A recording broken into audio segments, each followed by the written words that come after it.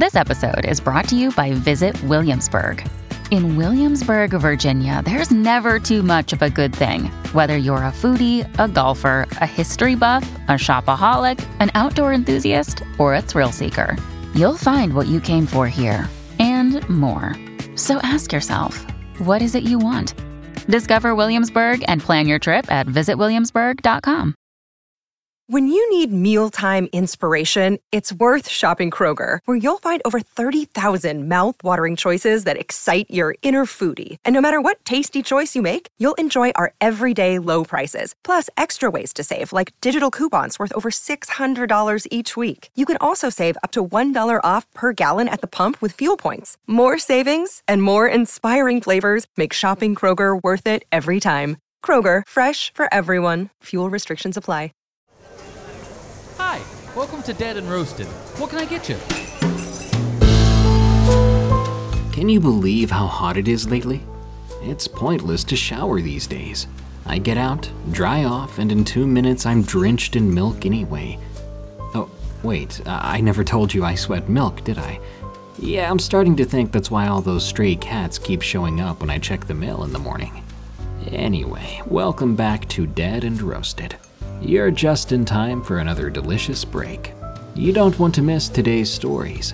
There will be the most disturbing ghosts you've ever heard of, and a tragic accident that will make your jaw hurt. Enjoy these tales from the break room.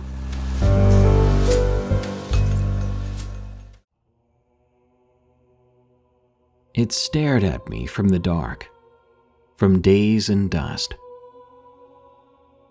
I work for a 3-floor house museum that is rumored to be haunted by some of the former residents, a belief that I myself now share. I had seen some things before around the house, white wisps darting into rooms, the sounds of voices or walking on the floors I wasn't on. Hell, I've even had my bag tugged by some unseen force. I tend to embrace whatever our spirits here give me. It's silly, but when I'm alone, I do talk to them. I see them as friends, sometimes even colleagues. None of my experiences ever bothered me as much as the encounter I'm about to share with you. Even now, I'm getting goosebumps just thinking about it. It was a Friday, and we had a paranormal investigation group come to walk around the museum for a few hours. Nothing too out of the ordinary. We've been having groups come in for the past year, usually recurring groups, but this group was new. There were 4 of them, and they were really nice. They even took me along, giving me a camera to hold, explaining things as they went along, so that I could understand. It was pretty cool, to be honest, and it made me feel like I was an actual investigator. There were 5 of us going through the house, and for the most part, all we really got were a couple of voices. The spirit box did go off quite a few times, but nothing too overly exciting. This wasn't beyond the usual. A lot of the evidence other groups tended to get were voices. But you could tell these guys were a little disappointed. After a few hours, we headed up to the 3rd floor to investigate there. The lead investigator, Dave, asked me if I could shut off all the lights. He explained they wanted to do an experiment. He wanted us to sit in the dark and see, once our eyes were adjusted, if we could get anything to interact with us. I obliged in excitement, turning off every light and soon joining them upstairs in one of the kids' bedrooms. It was a pretty fun thought, getting to interact with some of the ghosts here. Now, the doorway I sat in front of was connected to 2 hallways. The first, if you went straight out of the room, would lead to a couple of other rooms, and to the main stairs at the end. The other hallway to the left went down a wall of paintings and photographs towards the servants' staircase and another bedroom. All the window shutters were closed on this floor, so it was pitch black.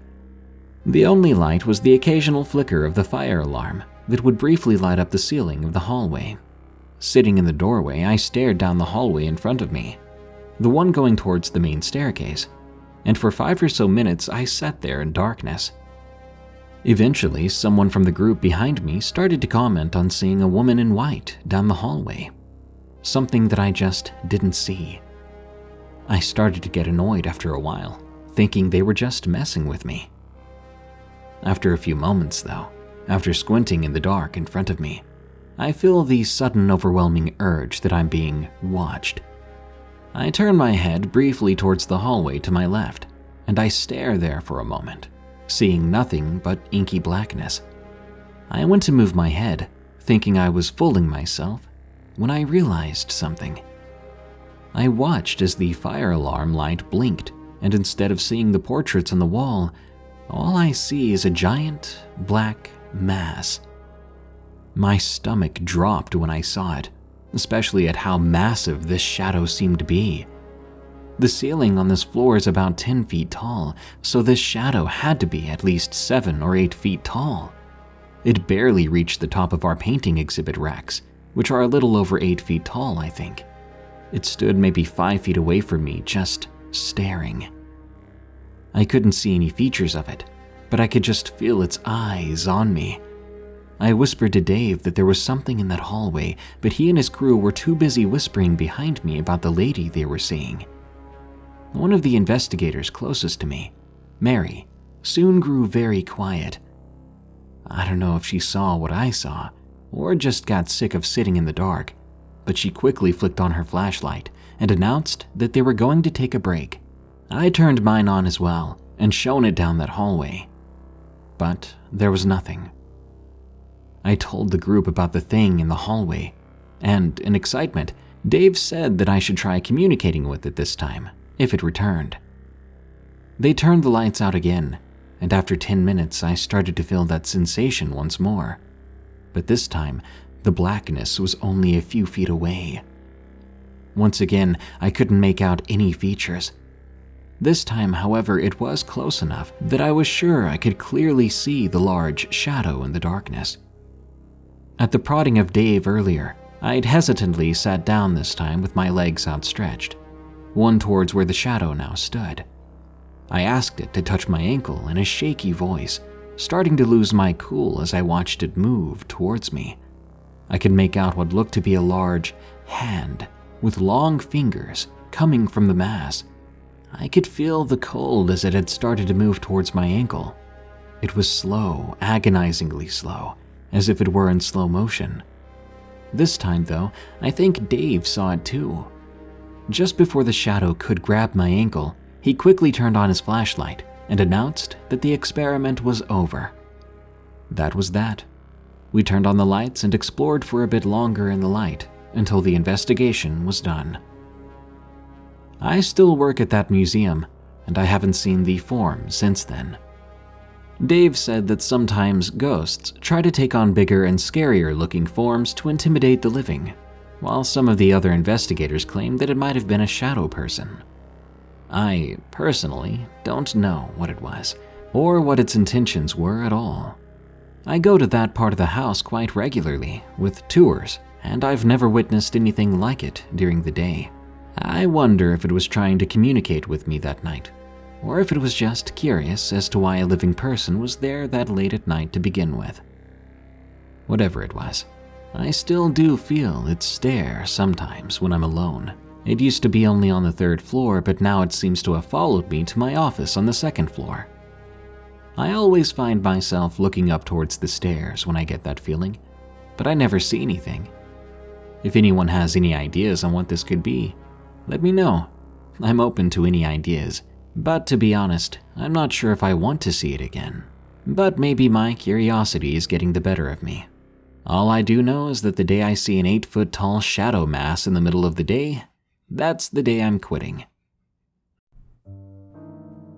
This episode is sponsored by June's Journey. What is horror to you?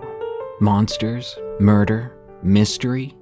Well, if human monsters are your thing, June's Journey is the game for you, albeit in a more lighthearted tone. June's Journey is a hidden object game with a thrilling murder mystery set in the Roaring '20s. You play as June on the hunt for your sister's murderer. Discover clues through exciting hidden object scenes with beautiful and atmospheric illustrations and music. Victory brings you closer to new plot points and suspenseful answers. When not hunting for clues, you can customize your own luxurious estate island with gardens, buildings, and decor. Or chat and play with or against other players too, in the Detective Club, where you could even put your skills to the test in the Detective League. June's Journey is both relaxing and fun to play. With my busy schedule, I find it's the perfect game to pick up and play whenever I've got a free moment. It doesn't demand too much time, and it's pretty satisfying solving puzzles quickly and unlocking new clues. Can you crack the case? Download June's Journey for free today on iOS and Android.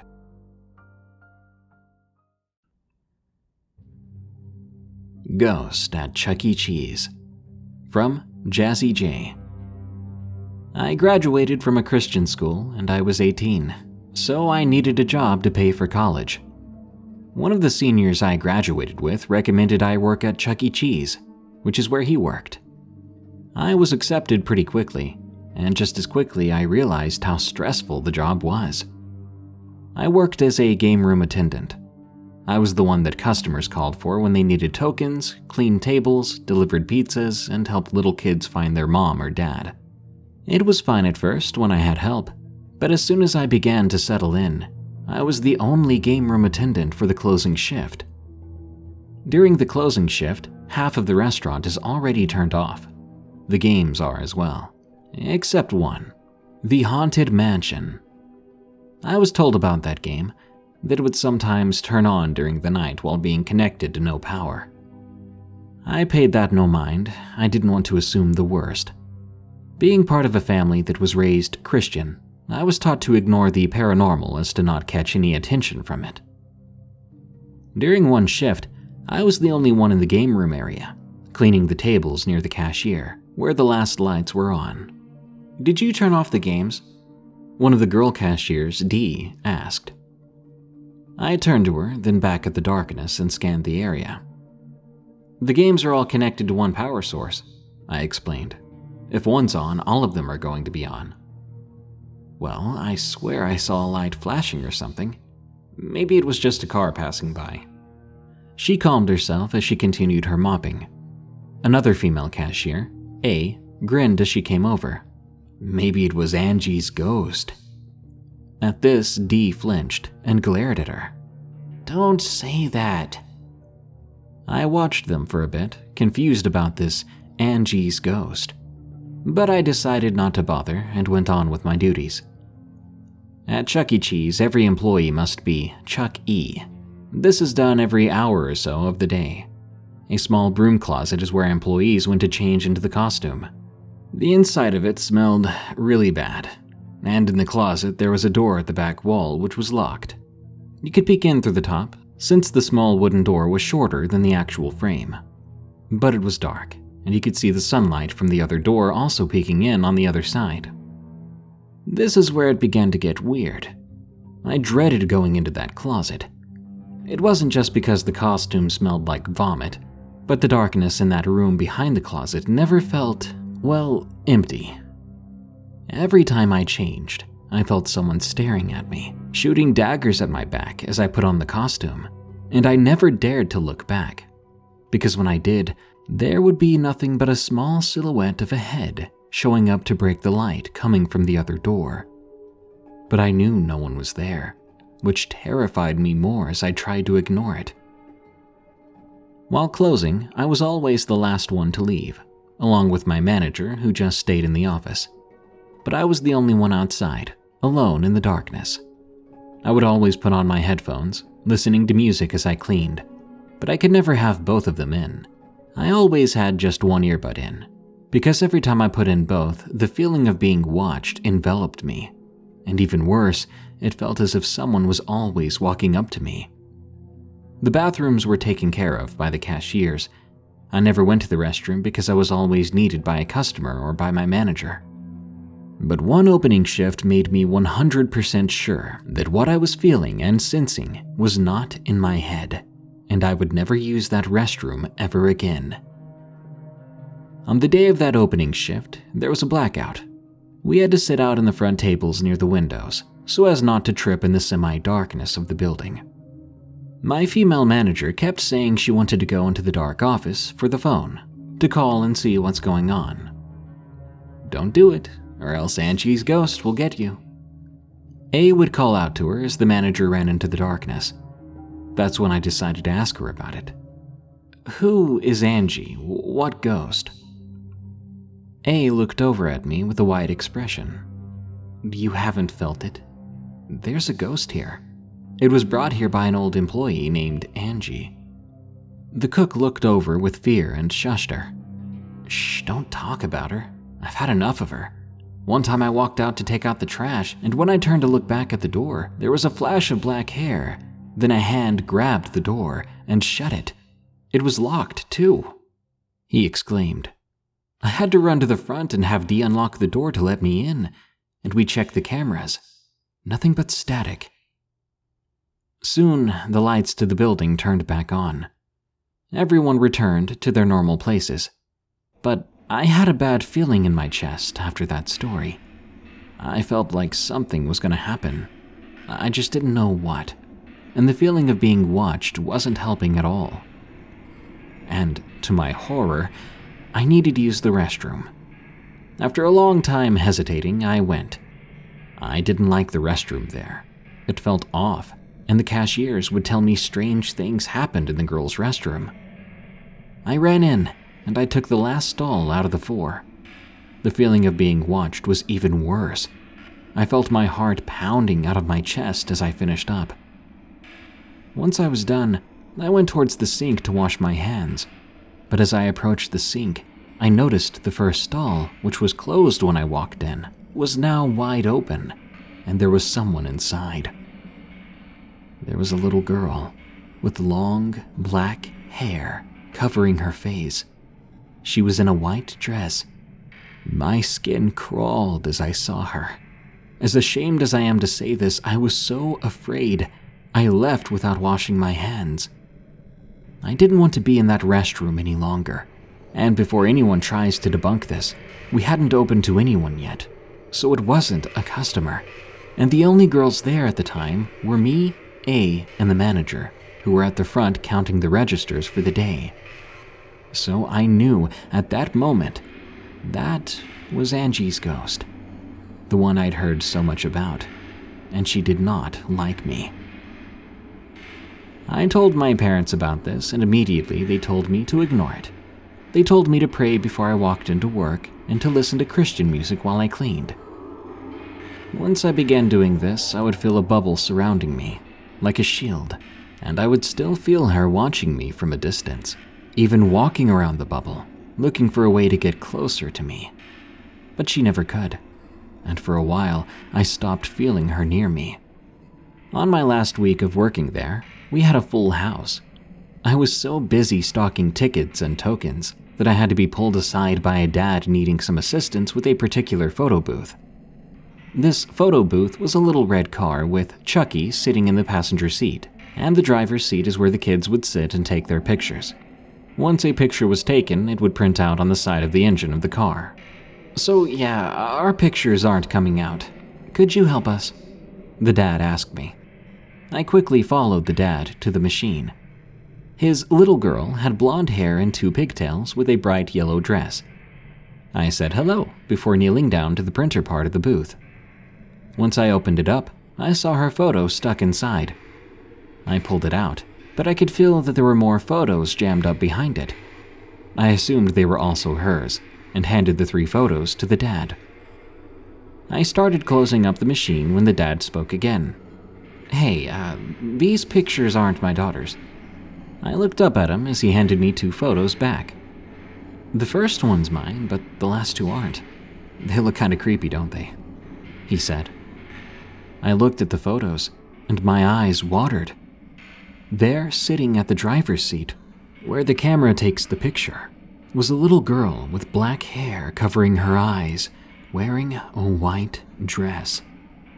The second photo was her holding the camera with skinny, pale arms. When I looked back up, the dad and his daughter were already at another game. I took the photos and ran to the kitchen to show the cook. "Look, is this her?" I yelled, rushing over to him and explaining everything that happened. His face went white. He nodded with wide eyes. He quickly showed the female manager, exclaiming that he was indeed telling her the truth. Once everyone took a look at those photos, we placed them in the small break room, which was just a small shelf, and under it were hooks for people's bags and purses. I continued my duties for the night while telling my friend who guards the front entrance about the whole situation. She didn't get to see the photos and wanted to see them herself. I quickly went to the break room to obtain them, but to my surprise, the pictures were not there. "Hey, did you take the photos?" I asked the cook. He turned to me and shook his head. "No, why?" "Well, I wanted to show them to my friend, but they're not there. Did someone go into the break room and get them?" I asked again. Everyone looked around the whole kitchen. No one ever saw those photos again. They were just gone. I've never had an experience like this, and I hope it's the last. To that ghost, I hope we never meet again. Spark and I saw hell. From Matthew. I live on the border of Virginia and West Virginia. It's a beautiful place here in the Blue Ridge Mountains. I started working for a tree clearing service. We had to go up to West Virginia and clear out a hillside for a gas line they were installing. We got up there and got to work. There were houses close to this hillside. After laying down a few trees, we got to one we were worried might hit a house, so we decided to use a tool called a come-along to pull it in the direction we wanted it to fall. We hooked up 2 of them to 2 different trees, running ropes up to the tree. I had never done this before, so all I was told was when it fell loose in my hands to step back from the come-along. My rope was run through another tree. As I started to crank, the man in the bucket truck began to cut the tree, and when I felt it get loose, I stepped back. Well, with that rope through the other tree, when the tree fell, it yanked that come-along up in the air, and it hit me right in my jaw.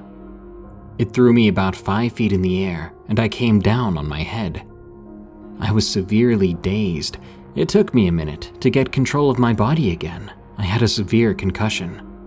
Finally, when I sat up, I could tell half my face had been crushed in, and I was severely bleeding. I stayed calm, but the other guys around me began to panic. They had never been in a situation like this.